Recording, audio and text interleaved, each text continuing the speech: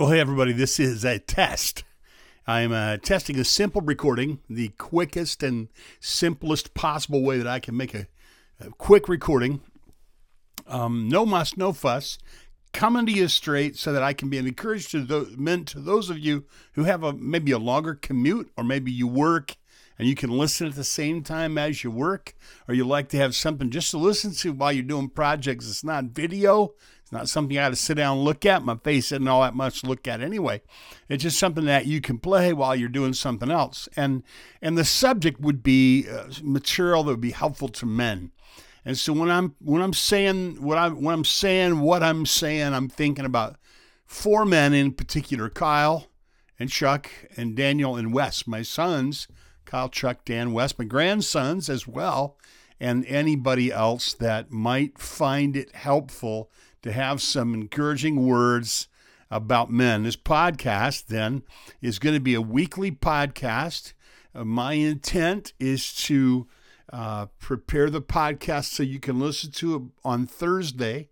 So it'll be sometime on Wednesday night that it would drop.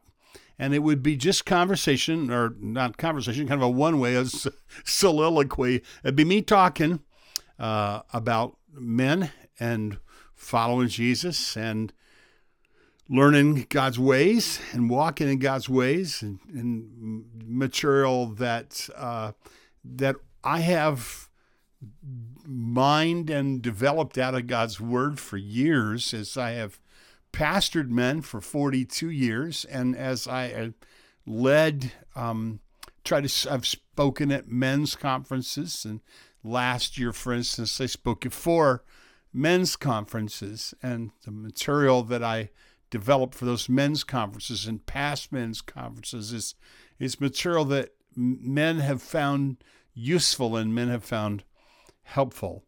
My son Daniel told me that he would like for me to share some material that I've shared in the past that's been helpful to him, but I don't have it recorded.